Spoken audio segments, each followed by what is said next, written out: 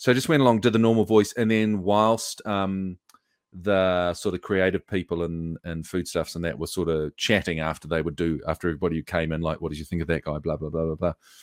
While they were doing that, I was mucking around in the studio doing various other silly sort of character voices that I used to kind of do from time to time on More FM, because I was was I still at More FM at that stage? Maybe just. Anyway. So I was doing this kind of nasally, that nasally sort of voice. I was sort of doing that just in the studio, mucking around, not thinking that they were listening to what I was doing. I was just filling in time until they said, "Yeah, you can go." And the engineer came back on and said, "Oh, what's that voice you're doing?" Cool. I was like, "Oh, this is a true story." I said, "Sorry, I didn't know you guys could still hear me. I was just mucking around, filling in time." And they're like, "Do you want to try reading one in that nasally voice? Like, it's not what the clients asked for, but just for fun, do you want to try just reading one of that?" I'm like, "Okay." And back and say, so I did one in that nasally voice, and got the call the next day saying that's the one they want.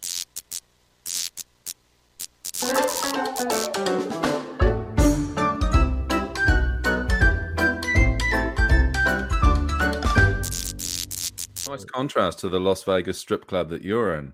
Yeah, well, the Las Vegas. Let me go full screen for me so you can see the Las Vegas strip club. Yeah, there it is. Oh, there you go. Something about funny, is it? Good. Yeah, let's talk funny, because I thought that if we're going to talk funny, Mr. Paul Ego, we should try and get some people on that might have a penchant. Is that the right word? To being funny?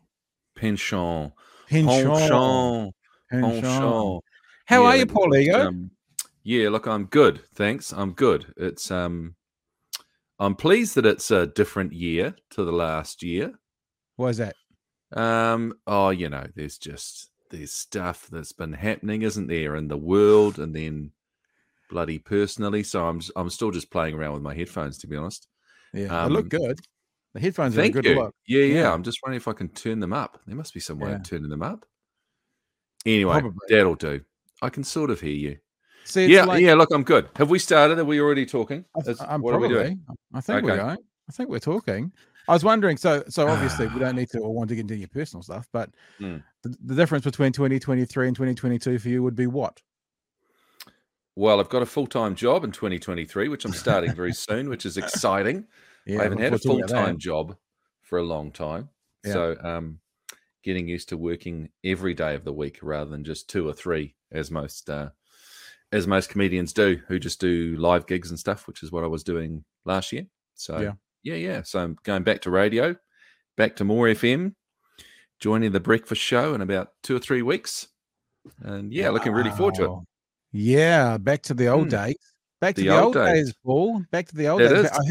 I heard you talking about that on More FM nationwide, but there are some local More FM shows, eh? So the More FM show that goes to the nationwide audience that takes it is based in Christchurch. Are you going to be in Christchurch, or are you going to be remote? I will be. Yes, I'll be living in Christchurch during the week, from like a Sunday night until a Friday afternoon.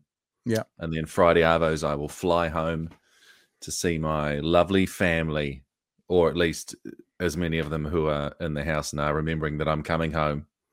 And if none of them are here, I'll just let myself in, wander around a bit, and then fly back down. That's I mean, not to get into. I'm sure there's some backroom dealings going on. So many back rooms, mate. They've got like 7 back rooms.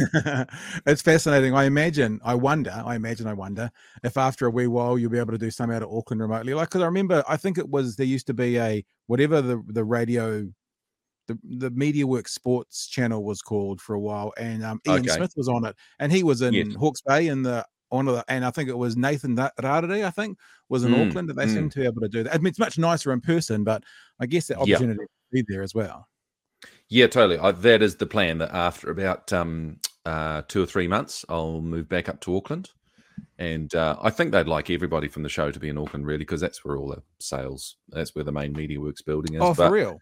But the More FM breakfast show now has been originated from a Christchurch show, so they've all been based down there for a long time. All their families are down there and that sort of thing. So it's easier to just have me go down there as one person than to uproot the whole show and go, you guys have got to go up. And as you say, the technology's come on so much now that you can actually do it from different places around the world. Somebody was telling me the other day, I think it's one of the big Aussie shows, might have been when Carrie Bickmore or someone like that was on one of the Aussie breakfast shows, and she was in Europe and like Italy with her family because for like 6 months because maybe her partner was over there working and she was just broadcasting in, and they said you just wouldn't know. It's just sounded like she was in the same room. Well, So to be it's honest, pretty awesome. what we're doing right now, Yeah. you wouldn't know. I mean, people can see, Yeah. unfortunately, that you've dressed up for it, but haven't dressed the setup for radio. I've focused on what's important. Look, I literally had a singlet and underpants on before because it's quite muggy up in Auckland today where I am. But I thought, no, look, I'll wear one of my signature shirts, but I'm not decorating this room like you have. You've gone to a lot of effort. But just to make you comfortable, I have no pants on, so Good. Yeah. I would honestly, in the sort of heat we're getting right now, that's the most hygienic thing. You don't want an orchid growing out of your testicles. No, definitely not. Or any other part, to be honest, really. Testicle orchid sounds like an interesting brand to see down at your local plant store, though. I was watching or a band that's playing Laneways. Yeah, one of those. Watching the announcement at More FM when you came on board at the end of last year. Watched the big thing, and I heard you talk about Kim. I heard you talk about Corbett. I was sort of experimenting. I've lost that word. It's just expecting. We'll go with expecting. A bit of a name check there. Nothing came because, if it wasn't for the coffee in the morning as the overnight guy left, how would the show have happened? That's all I'm saying, Paul. Well, this is very true. Yeah. So for those people who don't already know, you were the overnight guy when I was on the More FM Auckland Breakfast Show with Kim and Corbett and Hilary Barry. Yeah. And it was good fun. We would see each other. It was great times. See each other crossing different parts of the day. And yeah. I still look back to that when I talk about, I don't like using the word career after I say my radio because it just feels a bit weird calling it, but my radio experiences. I still look back to one of those shows we did as one of the highlights of my career, which was I was on air when 9/11 happened and you guys came on afterwards and I stayed through and we were cutting audio and feeding it to the boys. And not that it's funny because I remember actually, speaking of More FM Christchurch, Simon Barnett talks about the death of Princess Diana as one of his show highlights.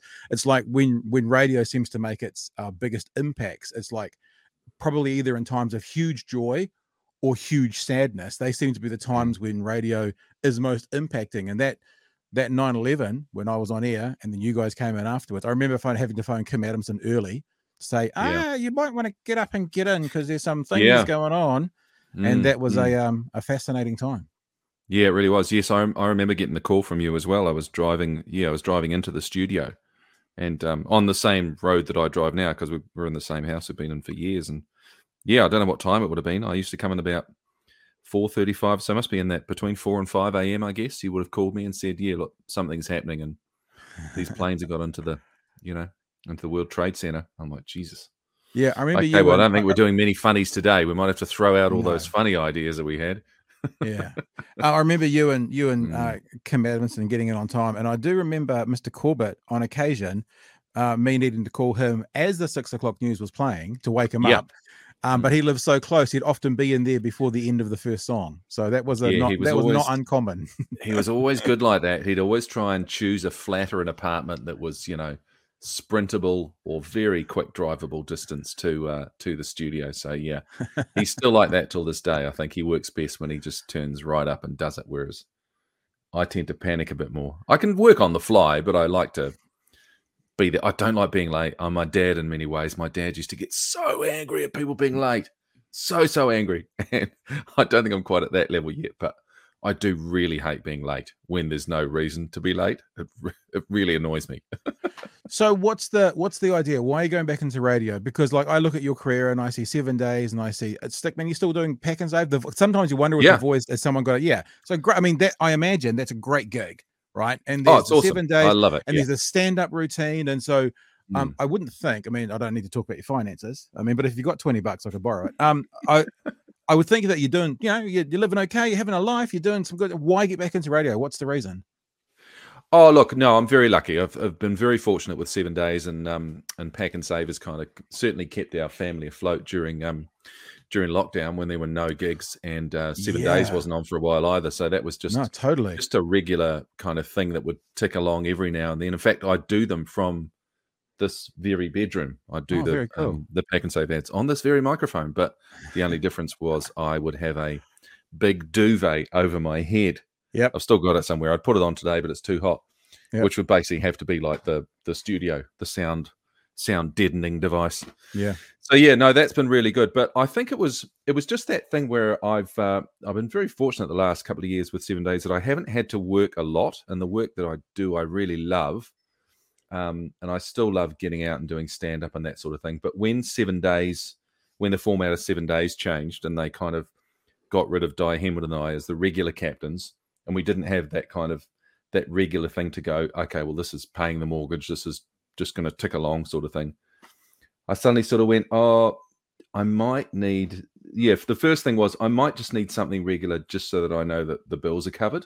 Yeah. And the second thing was I think I felt, it wasn't until I actually secured the More FM gig that I thought, I think I was actually ready for a new challenge. Nice. Like, not that I don't need to try doing stand-up anymore, but I've been doing it for a long, long time. And so a lot of times I can just sort of turn up and do it, and I don't have to think too much about it. So I think I was ready to kind of get back into it again and sink my teeth into a new thing and put my stamp on it. And it just happened to turn up at the right time. I was just in contact with one of the MediaWorks radio bosses about an unrelated matter, actually. Some friends of ours, their son is a really good musician. Yeah. And so I just contacted this guy who I knew from years ago. He used Leon Ratt. He's now the basically head of content for all of MediaWorks. Content director. But at the time he was like, I think he was the program director at the Edge when I was working at the Rock. So I used to see him quite a lot because we're in the same building. And so I just called him out the blue and said, what would this young guy have to do if he wanted to get a song on the radio? And we just got chatting about stuff. And he said, oh, well, I've got you on the phone. Do you want to meet for a coffee? And so we just started talking about, because he's always wanted me to get back into radio, and I've never needed to because of, 7 Days was regular for me. And it just felt like the right sort of time. And I thought, well, maybe I should give it another go. And it's just felt really good. Like, meeting Lana and Adam, and I've known Gary McCormick for quite a long time. I mean, we don't see each other sort of socially, but I've known him through sort of performance circles. So we get on pretty well. And none of it has felt like, they're kicking him out and we're bringing me in and you got to, it's all felt quite friendly and a natural kind of thing to do. And there's a lot of excitement about it, which is great. So yeah, I'm really stoked. And watching that same clip off their website, I listened to the longer version of it. There's like an audio podcast which is longer, and you talked about. Was it any longer than the description I just gave you then? Because I think it was half the length. Yeah, it was about half it? Okay. Yeah.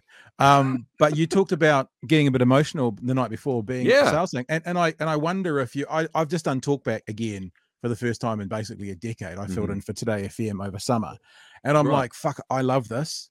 There's something, I love this. Like I didn't really miss it. But when you get back in there, you're like, this feels normal. Is there an element of that for you as well? Now that you kind of made the decision and now you're going back, then you're like, well, this is a homecoming of some sort.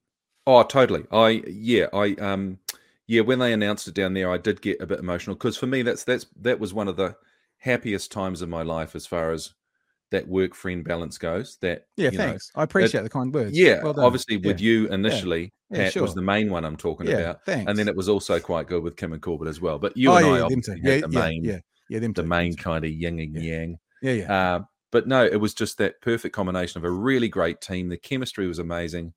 We were all friends outside of work, and it was just a really, really happy kind of like, I suppose, sort of 6 or 7 years of my life. So I've still got really good memories of that time. And we're still really good friends, Kim and Jeremy and Hillary and I, and we see each other quite regularly. So that to me that's More FM's still, got a really big place in my heart. So to go back to the same station again felt really good, really, really good. In fact, I was saying to somebody the other day, I think I've still got my original More FM station jacket. Leather jacket. I've got it too. Yeah. The leather jacket. Oh, no, not the leather one. Oh, I was telling somebody about the leather ones the other day. I've got the leather one in my cupboard. I think I got rid of the leather one. Why didn't I wear it? I'll do a little insert right here, like in the thing, and everyone won't notice. And I'll put on the More FM Auckland leather jacket and show people. And then we'll come back to you and go, that was the jacket, Paul. And then back to you now. Yeah. I think I stopped wearing the jacket as soon as I started putting on weight because it was quite slender. And also, you don't want to really go out with a leather jacket with More FM on it. It's not really But we had another, like these bright station jackets, which were bright blue with a big More FM logo and our name on the back. And I've always kept it because I thought, well, who's going to buy it? I'm not going to stick it in the charity bin. Who's going to wear that? It's got my name on it. So it's been up the top of the cupboard getting dustier and dustier. So I thought I might actually get that down and wear it again on my first morning on air. That's cool. I think I've got a piece of apparel from all of the stations I've worked at, and I've got from More FM is the promo team's rugby jersey. So it's like a rugby jersey with the name on the back. I don't know if I've got a jacket. I don't know if I've got a jacket, but I've got the promo rugby jersey with Pat on the back. And yeah, it's the same sort of you'd probably get more use out of that, wouldn't you? Surely than a jacket.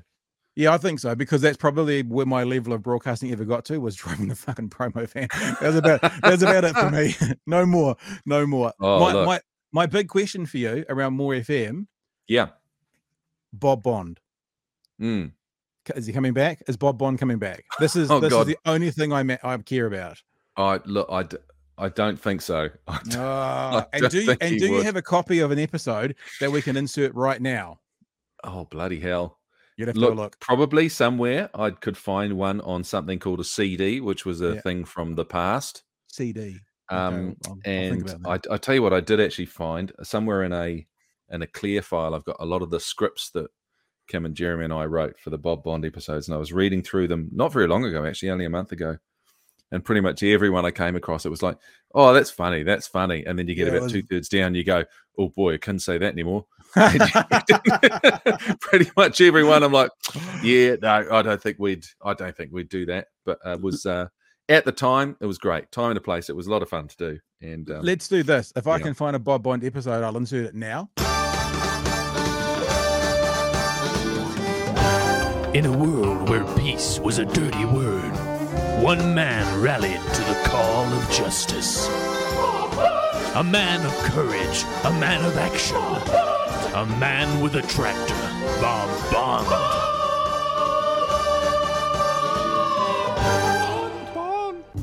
Yeah, now, Lean, love, I'm off to that there Fiji, all right? Sort out the old coup thing there. I thought you were dead. Yeah, well, life doesn't stop just because you're dead, you know, mate. Dog Bond, to the tractor! Woof! Yeah, well, you might not think I'm dead, Dog Bond, but I am, mate, and so are you, both of us, dead. As dead as Russell Coote's fan club, mate. Dead as true bliss is what we are. Woof! No, I don't think even Jeff Wilson could save them now, Dog Bond. Woof! Still, yeah, you're right, he does look good in a dress. He could replace that fat one, couldn't he, old Brad Butternuts there? Woof! Yeah, we're going to go and see P first, mate. And if there was nothing inserted, then we didn't find a Bob Bond episode, and it's just a little thing between me and you and what's his name from Birkenheaddale? Brian. The character Brian. Oh, it's just a little joke between me, you, and Brian from Birkenheaddale. Brian from Birkenheaddale. Yeah, Jeremy did that one. That was so funny. Really tell me about oh look, before we move on. Yes, when does that all start for punters on More FM? Oh, look, ironically, it's the very same day that our Prime Minister has her last day. So as she's finishing on the 7th of Feb, I'm going in there. So, double the reason for people to mourn / celebrate the end / beginning of an era. Who are they mourning and who are they celebrating? They're mourning. Well, I'll just leave it. I'll leave it up to people. Okay. I'll leave it up to people, to be honest. Leave it up for the punters. Yeah. I have this memory, and tell me if I'm wrong. Are you a trained? You're probably wrong. Are you a trained sign writer? Is that part of your history? It is correct. Yeah. So does that ever still play? Correct. Like, do you design your own flyers and stuff for shows that you got going on? Yep. I still love that. I still do my own posters, and I'm told I have quite nice handwriting. So I'm always the guy who has to write on everyone's birthday cards. When we do it at home, Janine goes, "Can you write it?" So I always write. Yeah. So that's how I started before comedy, basically. Yeah.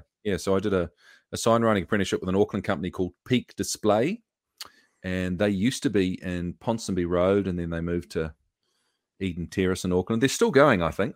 They're still going. But so I was with them for about 10 years, sort of 5 years, and then my wife and I went overseas, and I tried stand-up for the first time when we were in London, and then we came back, and I went to work for them again, and then started doing more sort of comedy stuff and just part-time sign writing. And then I basically met Jeremy Corbett and left sign writing and went into radio.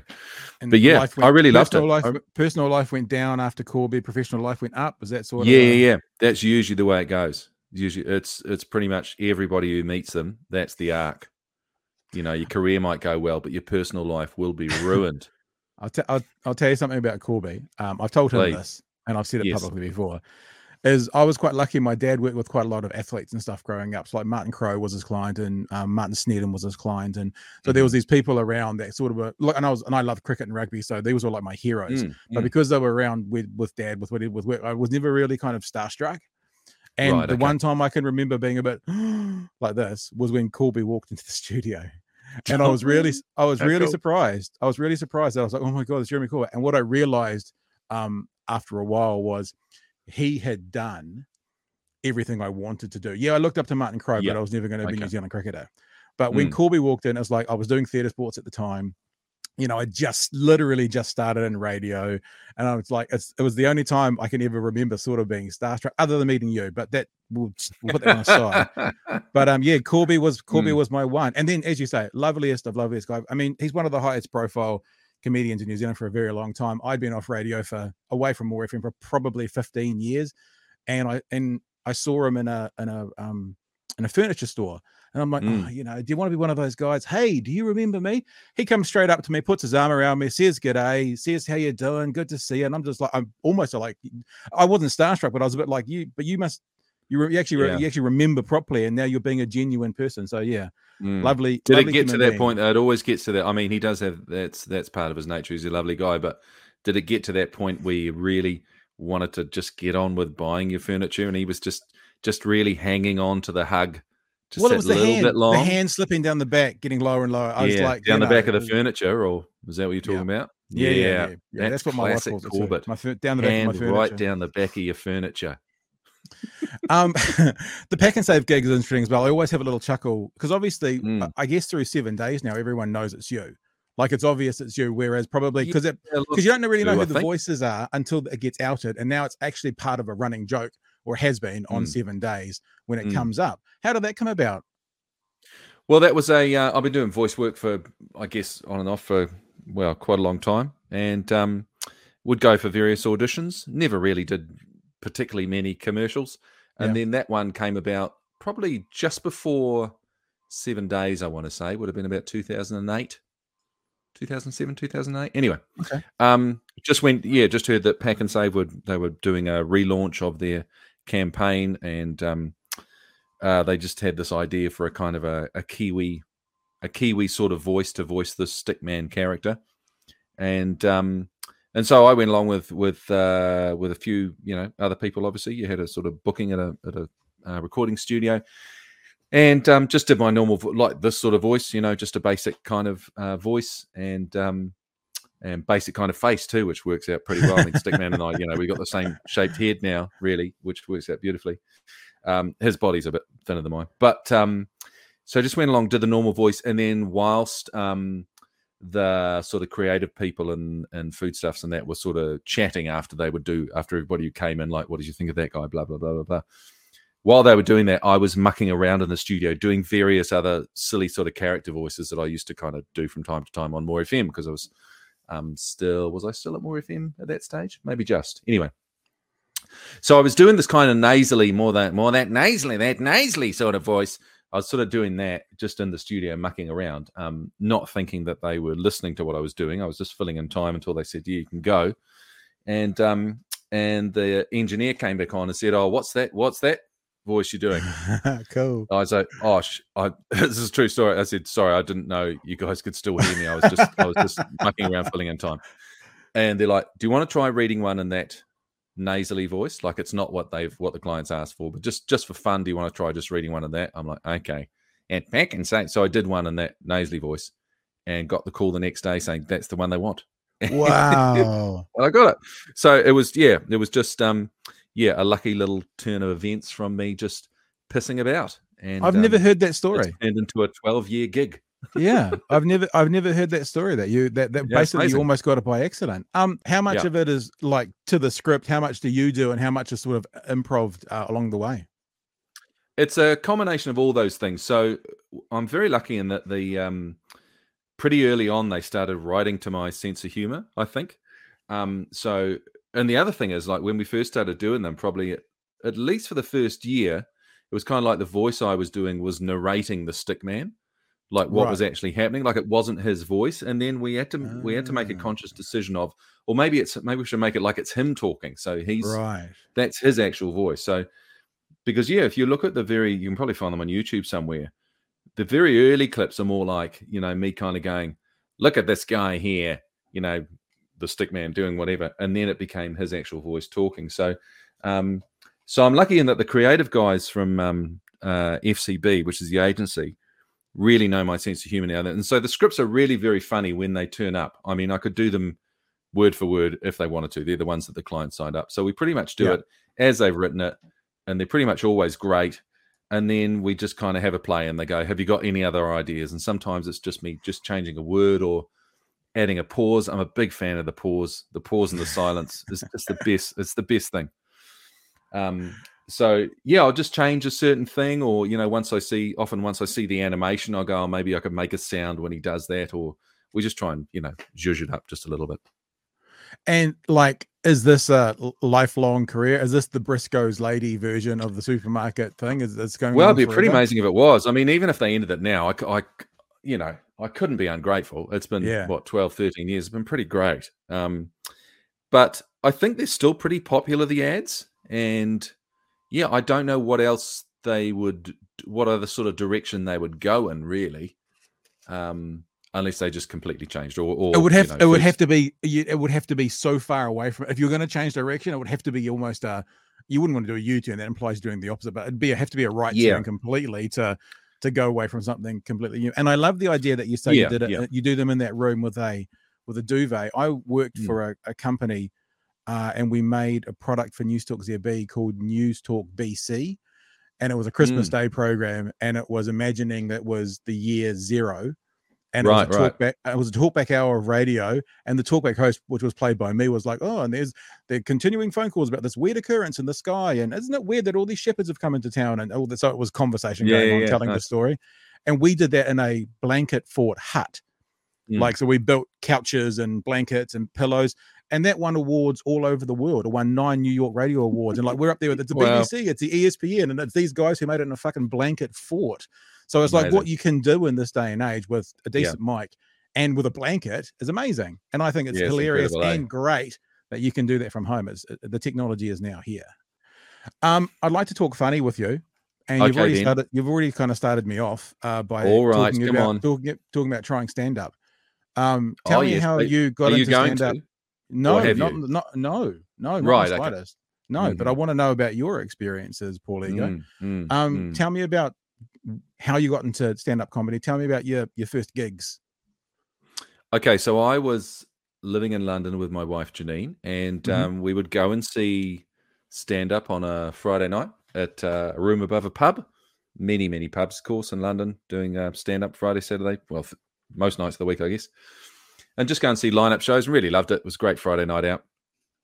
And my sister-in-law, Maxine, was living with us at the time. She was over there traveling, so she'd live with us for a couple of months in our flat, and then she'd go off traveling. And she said to me one time after we'd been to one of these nights, she said, have you ever thought of giving that a go? Because you're pretty funny, like you're very quick. And I never had. I mean, I'd sung in bands and stuff when I was in my teens, so I was sort of a little bit used to the stage. But I'd never thought of comedy. It had just never occurred to me. I'd always enjoyed it. Big Monty Python fan. My parents were mad on Peter Sellers and the Goons. And so we'd always had a lot of humor in our house. Like my folks used to listen. They would listen to comedy records rather than music records most of the time. Right. So that had been sort of part of my life, but I'd never thought of it as something that I would do. But she just kept asking every time that she would come back from her travels. Like she'd go away for a few months and she'd come back and she goes, oh, have you booked that? Have you booked a gig? I'm like, oh, no, I thought you were joking. She goes, no, do you book a gig? Promise me you'll book a gig. I'm like, yep, I promise. And then she'd leave and I wouldn't do it. And so that went on for about 6 months. And then eventually I was like, oh, God, maybe I should just book a gig, just to shut her up. Just always going on. So I went into the Time Out, which is the sort of entertainment guide in London. You can sort of go through and find all the pubs and stuff. And, if you want to come along to an open mic night, call this number, call Terry, blah, blah, blah. So I just called up this place and they went, yeah, that's fine. Come along on a Wednesday. You need 5 minutes of material. And, I don't think they said it's got to be clean, but it's got to be your own material. Come along in a month. So I just spent the next month, as I was sign writing at the time, working for a chain of hotels over there. So I had a full-time job. So on the tube each morning, I just got loads and loads of notebooks and just wrote down ideas about, all longhand. This is in the days, of course, before iPhones, and you could probably get dictaphones, I suppose, but it was all longhand, just writing, notebooks. Came up with 5 minutes of material. Invited all my friends along, which was a very brave thing. I'd never do that now. I hate people I know coming to gigs. It's awful. But first one, so I invited them along, and it was pretty good. And more importantly, my God, I loved it so much. God, what a buzz. It was just, I was like, oh, fuck, it's incredible. Just the feeling of people laughing at something that I've thought of that's not, stolen off, a record, just an idea that I had, and then laughing at it. It was just such a drug. And then I just booked as many gigs as I could. Just went and booked, sort of 6 or 8 gigs. Stupidly, this was in like the last 3 months that we were living in London, and we'd been there for 5 years. I'm like, what a fucking idiot. I'm actually in the home of comedy, right? UK in London, and I'm leaving it to the last 2 or 3 months to try and do some gigs.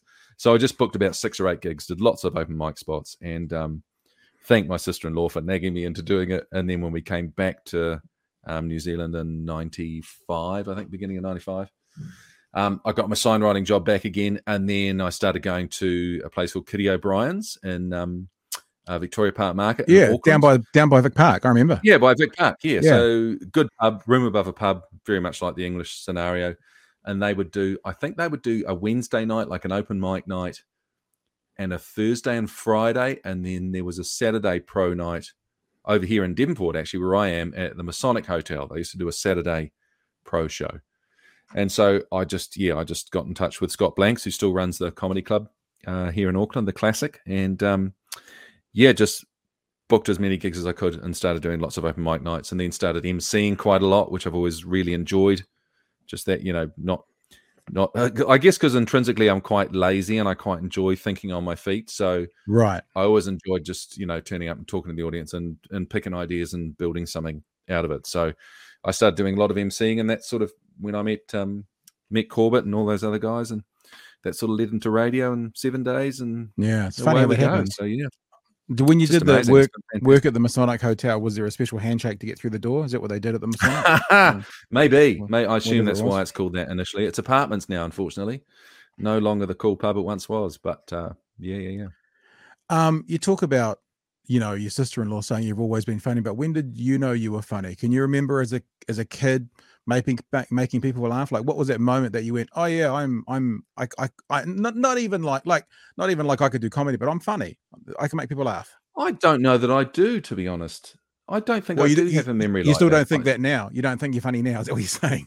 Oh, no, I think I'm getting there. I reckon I'm well on the way. Okay, good. I'm well on the way. Yeah, look, mostly this is an intervention. I wanted to encourage you, Paul, in your comedy career. No, like, when did you know you were funny? Like, if she said you're pretty funny, I mean, there's a moment before or after that you go, oh yeah, I'm pretty funny. How did that work out? I think there was possibly moments at parties where you'd have a few wines and just start talking to people, and I'd just start making up ideas or stories. I've always been sort of quite quick with the response, I suppose. I guess there's those moments, but I don't think there was any kind of, oh man, I can really make people laugh. I don't think it was until that first gig that I had that epiphany, which I guess was why it was so annoying that I left it for so long. And I guess that's fairly common, right? That other people see things in you that often you just don't know are there. For sure. Which is, I guess, like in most relationships, right? You like, why are they still here? Why does she and they're like, well, you're actually really great. You're like, am I? You're like, yeah, 2 or 3 days a week. Yeah. That's good. If it is 2 or 3 days a week, that's good, because that's now Friday, Saturday, Sunday, then back to Christchurch. So you've got it made in the shade. That's right. But unfortunately, what if the 3 days a week that are really great and midweek days? Yeah. Then I'm really in trouble. I'm just going to be coming home being a wanker. You suck. That's really interesting that you kind of, it sounds like it was almost a formula for you. You realized after you did it that the sums work, because I'm interested if you are more of a precise prepper and a writer, because you talk about like sort of being able to improv. You see that on 7 days. Like, I've been to a couple of filmings of 7 days, and I have to say the stuff that doesn't make the show, is by far and away the best content, and it doesn't make the show for the right reason. Yeah, Legal, legal, racist, misogynistic, sexist, horrible, degrading, whatever it is of yourself or not you personally, but in general. Well, certainly horrible. Yeah, we just take things to the utmost degree, which is I think I've always trusted the the editors and the producers of the show to to make those calls. And I would never say anything that I feel is too horrendous or is really hurtful to someone, but I also think you can't really stifle that kind of creative thing and be self-editing as you're saying something. So I'm sort of a big fan of just talking, just take it to, but and there's a contract. There's a contract, totally. Like especially between comedians. I mean, I'm not one, but I've worked in comedy. There's a contract that goes, I'm going to say, it's like a roast. I'm going to say horrific things to you, but I love you like a brother. It's like, you can call your best mate a fat cunt, right? But if some stranger on the street says it to your best mate, then you're throwing hands. You know what I mean? It's like there's a contract. And I think what's missing in comedy at the moment, if you pardon, I'm trying to say that with humility, is it feels like some of the contract between audience and comedian has been lost sometimes. I mean, we don't need to talk about the controversy about what can you say on stage or that kind of bullshit. But it seems like we're getting into a climate with a particular group of people out there with access to thumbs and Twitter that are not understanding the contract. When you say something on stage that they might not like, it is actually just a joke. And it also is a joke. It can also be a joke that misses, but it's not necessarily what the person thinks or feels. So what do you think about that? Do you think there's a misunderstanding in 2023 about the unspoken contract between performer and audience? I guess there can be, and I guess it depends on who the performer is. I mean, there's some comedians who are very, how do I put it? They're trying, they caught the big issues. They're trying to make a statement. They're making that. Whereas I'm quite shallow and I don't really have any opinions. I just like saying really stupid things and taken to the utmost level. And I love getting a reaction out of people. And I wouldn't say I'm a shock jock or anything like that. But even my boys, we were having dinner last night, and I'll say things that I know will get them. I know will go them. But I just love saying them with a straight face. My son Gabriel will go, "You are horrible." I was like, "Yeah, but I'm actually not serious. I'm joking, And I think if people need to realize that it is a joke, particularly with me. I mean, I don't take anything seriously. That's how I deal with most things, really. Even if it's a family tragedy of some sort that's been in our family, it won't be very long before I'm making a joke about it. But that's sort of how I deal with it. It's kind of to me, it's sort of how I get through. Yeah, I get it. I mean, I always think the best sort of funerals are the ones where there's lots of laughter. It's a celebration of life, that sort of thing. But the kids thing is interesting. I feel like I've had a good week, especially with my 16-year-old. At least once a week, I can get her to say, "Dad, you can't say that." To which my response is typically, "Yeah, I know." But I know. Like I wouldn't say it out there. I'm just saying it to you because I trust you and I love you and we have a relationship and you know what my personality and my humor is like. This is just a moment that we're sharing. Yeah. You don't then have to go and tell everybody. Certainly don't do. My dad said this. That. Don't do that. Turn that phone off. Turn that phone off. You said about growing up with comedy in the house, comedy albums and stuff. Is there any particular? So does that mean you more had like you mentioned Monty Python and those kinds of performers? Did you more grow up with like comedic performers, or were there like comedy albums playing as well? And what do you remember kind of gravitating towards as a child? Probably like me, hearing from the top of the stairs, sometimes your parents playing it downstairs. Okay, well, I had one album which I think I might still have, and it was a Basil Brush record. All right. And I got it for my 5th birthday. I don't know if you remember Basil Brush. He was a puppet in the UK, right? He's a fox, and so I've got this record of him, and I still, oh my God, I remember it as being so funny. And this is because it's all. I mean, that's one of the things that I still love about radio, right? It's all just the sound, and you have to use your imagination. But there's this story about him finding a baby bear in the local park, like in Wimbledon Common, like a baby grizzly bear. Right, and just okay. the conversation between Basil Brush and this bear just making horror sounds, Basil Brush going, "Would you like some tea, Mr. Bear?" The bear going, "Horror, horror, horror. I don't think we do have marmalade. No, but I'll have a look." It's, oh my God, I just thought it was the most amazing thing. So probably not so much now, but when I was young, that was my favorite record. And then probably from early teens, Mum and Dad had they were big into Peter Sellers. They both loved Peter Sellers. So Right. I love I love the Pink Panther films. But even before that, they had I think it was called Songs for Swinging Sellers. And it's Peter Sellers doing various characters. And he does a child's TV host called Auntie Rotter. And it's like kind of, I guess, like play school, like a Susie Cato kind of thing. But Right. she's this really evil old lady who encourages the kids to murder their parents when they come through the door. It's quite dark. It's really, really funny. And my mum still remembers those sketches to this day. And I have really good memories of listening to those records with Mum and Dad and just laughing, man. Yeah, it's so good. It would be interesting to get your reaction if you listen to that Basil Brush again, see what you think today. I mean, yeah. Because I think it'd still be pretty good. But kids' comedy is juvenile, but so is a lot of guys' comedy.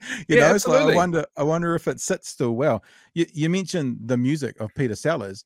That's something you're sort of known for on stage as well, singing a tune, playing a comedy song along. Is that something that's still I don't know. I wouldn't say you're known for it, but I have seen you do it. How does that fit within your repertoire of on-stage performance? So when I first started doing stand-up, probably within the first couple of years, I started playing a couple of comedy songs on my guitar, just purely because when you start doing your own, when you move on from doing line-up shows in the comedy festival, for instance, which is when you get sort of 3 or 4 other comedian mates to go, okay, well, you got to do an hour. Most shows are an hour in the festival. Right. And you're like, I've only been doing it a year. I do not have an hour of material. What I have is 10 minutes of material. So you go, okay, well, we'll all try and eke it out to 15 minutes each, and we'll do 15 minutes each, and that'll be our hour. And then as you move on, you start to, if you want a bit more of a solo profile, you've got to do an hour by yourself. And I'm like, I do not have an hour of just stand-up. So how do I fill it out? I'll put some songs in there. So I think for me, the thing with me is my voice, I think, is a lot stronger than any of the comedy songs I have ever written. Right. They're not very good. I mean, they're okay. They're all right.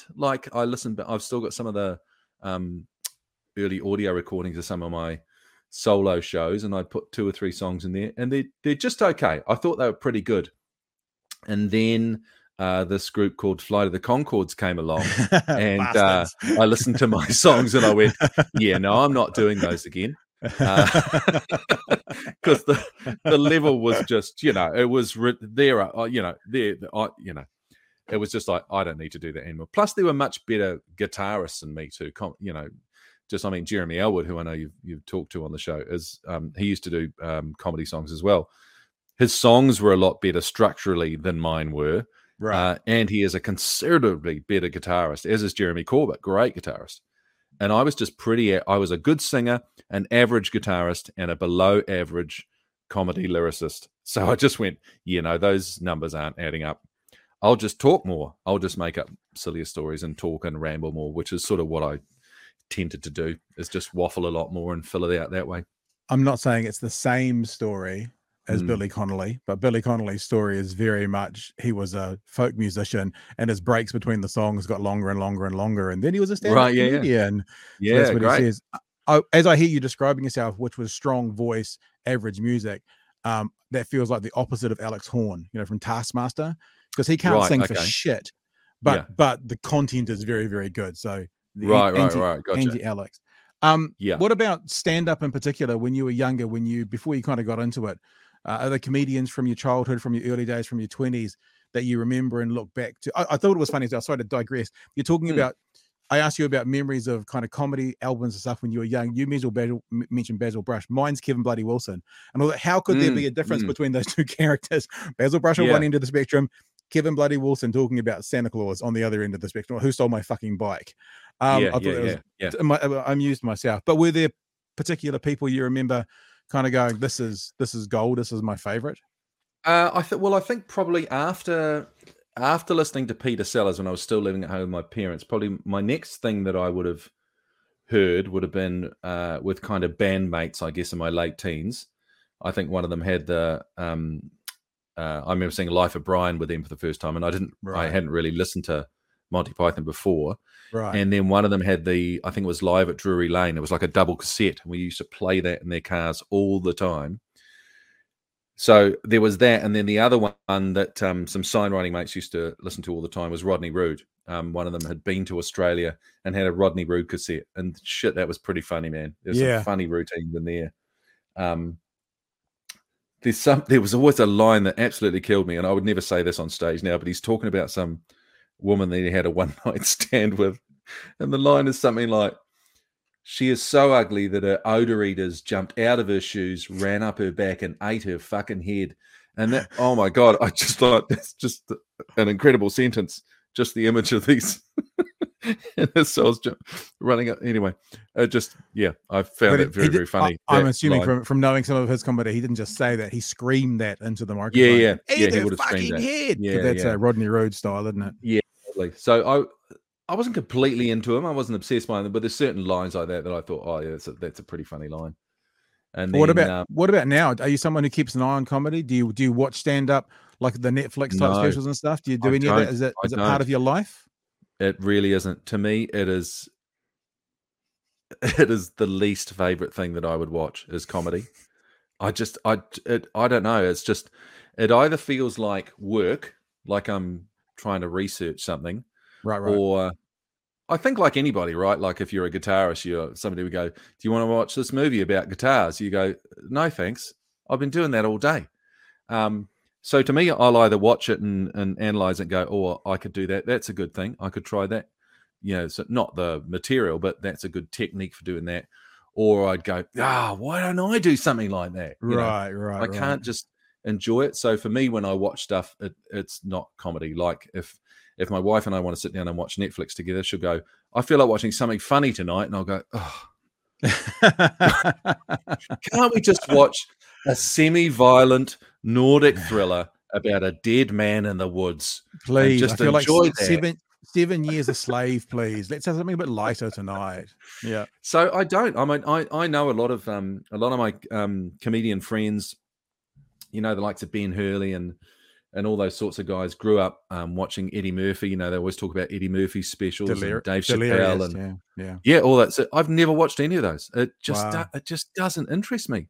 I sort of came into comedy a bit by accident, I suppose, and I suppose I've made my own style of just that kind of rambly, talking to the audience, picking up things and going. And I guess to a certain extent, I don't really want to watch somebody and then start emulating their kind of style. I guess. I was going to ask that as well. Is there any part of that, we're not going as hardcore as saying plagiarism, but you hear sometimes people sort of being accused of using premises or ideas, and it might be sometimes that if you ingest a whole heap of it, I mean, like my brain's mush half the time. I don't know where half of this stuff comes from. Is there any element of that where it's like, I'll let you be you and I'll be me, and we'll just have a line of demarcation here because we can? Yeah, I mean, there's comedians that I know that we both do a routine. Say, for instance, you both do a routine about, I don't know, getting pulled over by the cops. So if you're on the same lineup that night, you might say, "Oh, are you doing your bit tonight?" And they'll go, "No." I go, "Okay, well, I'll do it." And not that they're similar, but it can, it sounds like it's, you don't want to give people the same sort of stories, I suppose, really. I suppose. All I do remember when Bill Bailey came to New Zealand for the very first time for the comedy festival. I think it would have been mid to late 90s. I know for about 6 months afterwards, pretty much every comic sounded a little bit like Bill Bailey because none of us had really seen anybody like him before. I mean, musically he's incredible anyway, but just these kind of weird sort of riffs, which he possibly had done at lots of other gigs, but they sounded so off the cuff, you go, "Right, here we go, comedy coming at you like a monkey throwing a stick covered in jam," just this weird sort of stuff that we would never say. So and for a long time afterwards there were lots of comics, probably me included, who would go, "Right, comedy coming at you," and then you go, "Whoa, stop saying that, that's Will Bailey, stop saying that." Right. Speaking of Bill Bailey, there seems to be a really interesting kind of 3-month period with a lot of international artists, like comedians coming to New Zealand. Are you going to go see them, or are you literally avoiding all of even that? I think because, as I said, because I've seen so few of them, and I don't normally go. Every now and then, I sort of go, shit, maybe I should go and see these guys. You know, they're famous for a reason, right? Yeah. And then I generally miss it. I generally wait until a week after they've gone and go, yeah, I'm going to go. And they'll go, it was here last week. I go, right, I'm not going now. That's fine. I've left it too late. But no, you're right. It was Jimmy Carr, I think. Yep. If he's not There's already. A lot. Is he already here? Maybe he's already gone. I think he might have come. I think Sarah Milliken's here in a couple of weeks. You've got Tom Segura coming across. You've got Bert Kreischer. There's a lot. McIntyre's coming. I know because of this new podcast, I've been going, I wonder if I could get any of them. So I've done a bit of research as to who's coming. Yeah, right. Good and there's a lot. There's a lot. See, and the answer is no at the moment. I don't have any of them, just so we know. Just it's out there. No. See, interesting from those names that you said, I've only heard of 2 of them. Right. I've only heard of McIntyre, and I've heard of Dave Chappelle. He's coming. I've heard of Jimmy Carr, but the other 2 guys, I don't like. Comedy's just something I love doing it when I'm doing it, but when I'm not doing it, I would rather do anything else. Do you think also if you were to investigate, it sounds like with your upbringing and stuff as well, you might lean English. Like the 2 names I mentioned were kind of high profile American, but they're sort of you know, the Dave Chappelle's, Chris Rock's are supposed to be here, and then these guys are kind of here, although still very big audiences because it's a 330 million population. Right. Do you think you lean, if you're with your comedy, you lean British? Yeah, probably. I think the more kind of, I guess, cutting a little bit morose kind of thing. Yeah, it's funny. I look back at some of my early stuff, and I did for a time. I was really into Bill Hicks for a little while, and in fact, I hope there isn't any of my early stuff out there because some of the there was a comedy competition I think I was in with 3 or 4 other comedians, like a Best Raw festival, and I've been watching it, and I watch it now. I'm like, oh god, I sound so angry, like it just not a very nice guy, right? And like, God, I'm so glad that I just moved away from that, you know. But obviously, I was just trying to emulate that kind of, this is the way life is, and you suck. These people also suck. Everybody sucks. You know, it wasn't good. So I'm glad I went in another direction. Probably a good time to ask then is I want to ask every comedian that comes on where they sit on hecklers. I mean, there seems to be 3 kinds of comedians, you know, no to hecklers, don't mind hecklers, encourage hecklers. That is actually out there. Where do you sit on being heckled from the audience? Is there any stories come to mind about a classic heckle?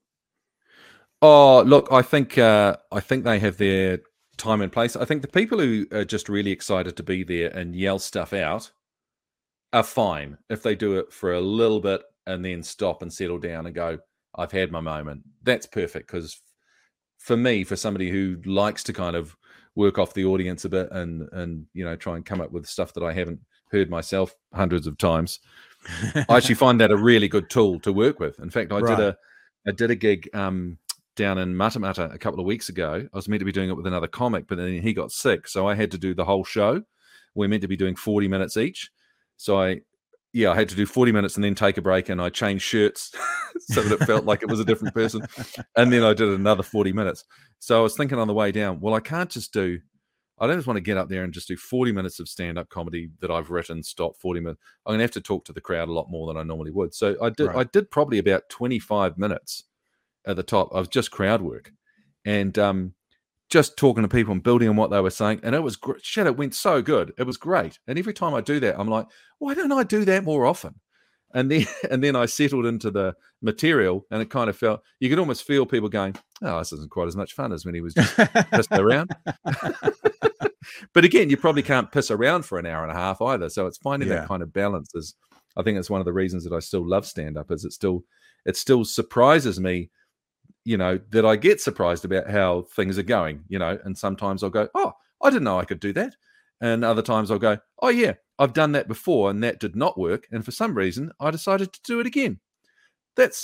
I'm a guy who doesn't learn from things, despite the fact I've been doing it, you know, 27 years or whatever it is. So it's really good. So no, I don't mind, to answer your question, I don't mind hecklers usually. It's the people who talk at a level that you can just hear. Sometimes it's a level that you can hear on stage and people in the audience can't hear. but it just Right. feels, oh my God, to me, it just feels like so rude. It feels so rude. In fact, the only time quite recently I lost my shit at somebody on the stage, I was playing we're playing the beach hop down in Whangamata. It was me, Brendan Lovegrove, and Ben Hurley and Liv McKenzie. And they were great crowds, about 300 or 400 people in this big tent. They're pretty boozed because they've been out looking at the cars all day. But there was one guy just down to my left who was playing music on his phone right through the gig, like fairly loud, that him and all his mates could hear, but just obviously not interested in being there. Just looking up YouTube clips, playing music on his phone. And he got told a couple of times by the MC to stop it. And then he was still doing it when I went up. And I think I just turned around and went, "Oi, I wouldn't come into your work with my phone and play shit while you're trying to work. So turn that off, you rude fucking cunt." But that's actually, I couldn't help myself. And the crowd went, true. "Whoa, finally somebody said something." Yeah. Oh my God. I felt Imagine a little bit like, I need to sit down after that. He probably wasn't, because he sounds like a dirtbag. But imagine if he was an accountant and you just went sat on the other side of his desk and just went and played a bit of music and just sat there the whole time and didn't do it. It reminds me of oblivious some people are. Reminds me of a story where I missed out on a cultural event. Kiri Takano was playing at Auckland Domain, 100,000 people, that kind of thing, and I did not want to be there. So for me, it was Bobby Brown all night on my Walkman, but I was polite enough to have headphones on. So headphones on all night. So sitting with the family, mum making me go, Bobby Brown on my headphones all night long. So at least a little bit of politeness. So you were at the Domain. I was at the Domain. Kiri Takano up on stage. Right. My family on the blanket around me. Yeah, Bobby Brown. And the dancing didn't quite link up with what I was hearing. It was quite weird. It was like that doesn't work. Yeah. That stage work wasn't quite the same. But is he my prerogative? Is that him? He is. Every little step you take. It would be great if Kiri at one point went, "Is there anything you'd like to hear?" And you went, "My prerogative." Also, stop hitting Whitney. Hey, tell me about ego. And overinflated what sense the name, of self. the term? Yeah, yeah. Paul. Yeah, we know what the term is, but where did ego come from? No, that was a little accident as well. Most of my career seems to have been accidents. In fact, I may have had an accident just now. I had some very rich fruitcake about half an hour ago. No, that was an accident too. So my real name is actually Paul Jones. So my surname's Jones. Boring name.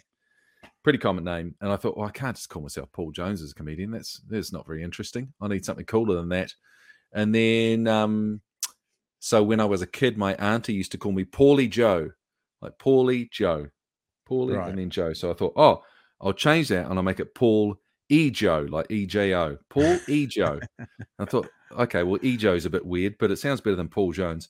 So I think it must have only been a few gigs in. I said to the MC, could you actually introduce me as Paul E. Joe? And he's like, E. Joe? I'm like, yeah, E-J-O. Paul E. Joe. He's like, okay. And then I came off stage and he went, that was Paul Ego. And so he said Ego instead of Ego. And then he came off stage and he said, I'm sorry, I think I got that wrong, but Ego is a pretty good name. And I was like, yeah, actually it is. It is. And so I kept it. That was it.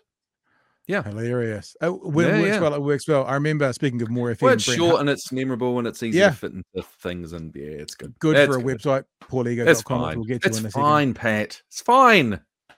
Brent Harbour, More FM Auckland, when you were there, he told me the story of driving, I think, to his first job in radio, listening to the radio station he was going to, heard the guy on before him announce that coming up next is Brent Harbour. It's not his name. And he got in, he was like, what? And he was like, I thought it was a better name. I was looking out the window and I saw the water and I just went Brent Harbour. And that's his name in radio now. Just like that. Yeah, amazing. In fact, I know Brent Harbour, and I don't think I know his actual name. I've always known him as Brent Harbour. There you go. So it's not his name. My name is Marianne Smith, but I go by Pat Brittenden. Yeah. So what happened there? Did somebody just look out at a body of water and went, Pat Brittenden? Yeah, it's exactly what it was. Completely. Was mentioning paulego.com because I was on there today having a look at your upcoming gigs, of which there are none, because I'm guessing of the More FM. Thanks for pointing out how much time I spend on my website, Pat. But the question about that is, this is my last question for you, Paul Ego. Okay. Are you at all concerned, worried about continuing to perform stand-up was going back to breakfast radio, because breakfast radio is fantastic, but the hours are a killer. How are you going to live in both worlds, or are you going to stop living in one world for a while? Obviously not the radio world. You're not going to stop living in the radio world. Yeah, no, I'd still like to do stand-up. And I think for me, radio and stand-up have always fed into each other pretty well. Often you'll come up with an idea, while you're doing the radio show, and it's maybe you'll talk about it off air with your co-host, and maybe it's just a little bit not quite appropriate for the listeners, but you go, actually, that might make a good bit of stand-up. And vice versa. Sometimes I would think of something on stage and I go, oh, I'll mention that to the guys tomorrow morning. That might be a good topic to talk about. So I've always quite enjoyed both of them. And when I don't do stand-up, I actually really miss it. So I would still like to be doing stand-up at least once a month doing a gig. And I'll be based down in Christchurch, obviously, for a couple of months. And I know there's gigs down there. So I might get up on stage there from time to time. But no, I'm certainly not going to give stand-up up. No way. It's where it all started for me, Is that kind of who you are as well? I mean, sometimes I talk to people and they act and they sing, and I go, what are you? Like, if you were to describe yourself as, what's the core? Is your core stand-up comedian? Yeah, I think it is. It will be between, it's a bit weird. I mean, when 7 Days came along, that felt so natural to me, sitting in that seat and just, building on ideas that other people have said and taking it somewhere else, which often you can't do as a stand-up comedian unless you're working with the audience, which is why I enjoy that, because I enjoy that sort of that collaborative thing of kind of, because I've always said I don't think I'm a very good starter of stuff. I'm not the guy who comes to the table with loads and loads of ideas. I'm not like that. Jeremy's very good at that, and Di is excellent at it. But me, I think I'm pretty good at picking up that thing and going in a different direction, or adding to it, or adding something on that somebody hadn't thought of, or putting a cherry on. And I think that's the reason that the three of us work so well on 7 Days for such a long time. So as far as that goes, I think that's why our radio show, the More FM radio show, works so well, and why it was so good when I was on the Rock. I'm good at adding to things that other people have said. So I do love stand-up, but I think I'm probably stronger in that area where you've got two or three other people and you're chatting, and I'm adding and listening to what people are saying and taking it in different directions. So I don't know if that answers your question. I love stand-up, but I think I'm slightly better. When I was at my best on 7 Days, I think I'm better at that than I possibly am at stand-up. I reckon. Right. Maybe. But it's a close. There's a close. I think it's pretty close. Yeah. And Stickman would be 3, 4. Well, Stickman uses all those facets, I suppose. Yeah, but if somebody said to me, "You can do radio, but you'd never do stand up again," I'd be pretty sad about that, I think. Right. Yeah. But it doesn't. It doesn't sound like you'd be sad enough to go no, but you'd be upset about it. But it might still be a. Yeah, I guess because I've been doing it for a long time, right? 10 years ago, I'd just go, well, no, I'm not going to do that, because I'm not giving up stand up, because I love doing it. I love all the corporate work that I do for companies and stuff, which to me is kind of like stand up with a bit of a, you can put a bit of a funny kind of a, bit of energy into an area that's usually sometimes pretty dry balls. A lot of business stuff is, they have to sit through, hours and hours of conferences and meetings and presentations. So if you can go in there and just bring a bit of life to it, I'd love doing that sort of stuff. It's awesome. Well, Paul Ego, it has been an absolute pleasure to talk to you. I'm so glad we got a chance to hang out. And you're coming to the mainland, Haere Mai. Yeah, so indeed. We'll see you down here. You can probably come down to Dunedin and do some gigs down here as well. While I guess you'd have to travel down and back in the day though, because you go home in the week. We'll figure it out. I'll have my people. Yeah. There's a great venue there that Paul Douglas and I did during our tour last year. Is it Dog with Two Tails? Dog with Two Tails, yeah, on the outer octagon. Lovely bar. Yeah. What a great space. We had a superb gig there. I'd go back there in a heartbeat. It was awesome. Yeah, no, that was just a cafe, and then they got the room next door and they've turned it into a stage, and that's where the local comedians try their wares, and so it's very good. And there's I love those sorts of gigs. Just 60 seaters, people are nice and close. It just feels magic. Just a real shared experience. It's awesome. Oh, look, dude, it's been an absolute pleasure catching up with you. Man. Thank you for coming on board and talking funny with me. I've been very excited to do a few of these, and I'm very glad to have you on board. PaulEgo.com if people want to find out about all the gigs you're not got coming up in 2023 quite yet. See, now I've got to go on there right now and update it. I never Yeah. get it. It's like I spent the last 2 days trying to log back into my Netflix account, which somehow I've locked myself out of. And do you think I can do it? And my website's the same. I go on there so seldom that I go in there and I go, right, how do I do this? How do I upload a picture? Yeah. It's a nightmare. Honestly, best of luck with More Thanks, FM. man. I mean, you don't need luck because you're a completely bona fide brilliant broadcaster. Thank you, So rather than saying best of luck, I'll say I can't wait to hear what you guys end up doing. And Me too. if we can't bring back Bob Bond, I'm just thinking after hearing you talk today, maybe some kind of Basil Brush spin-off spoof would work well. Where the main every other character on the show, the character's talking to Jacinda Ardern, and Jacinda goes, and the character based on Basil Brush goes, "No, Jacinda, we won't." Chris, I'll tell you what, there is no such thing as a bad idea, Pat, but that would be pretty close. Yeah, I'm with you. Hey, Paul Ego, thanks for joining us today, mate. It's been amazing. Thanks, man. See you soon.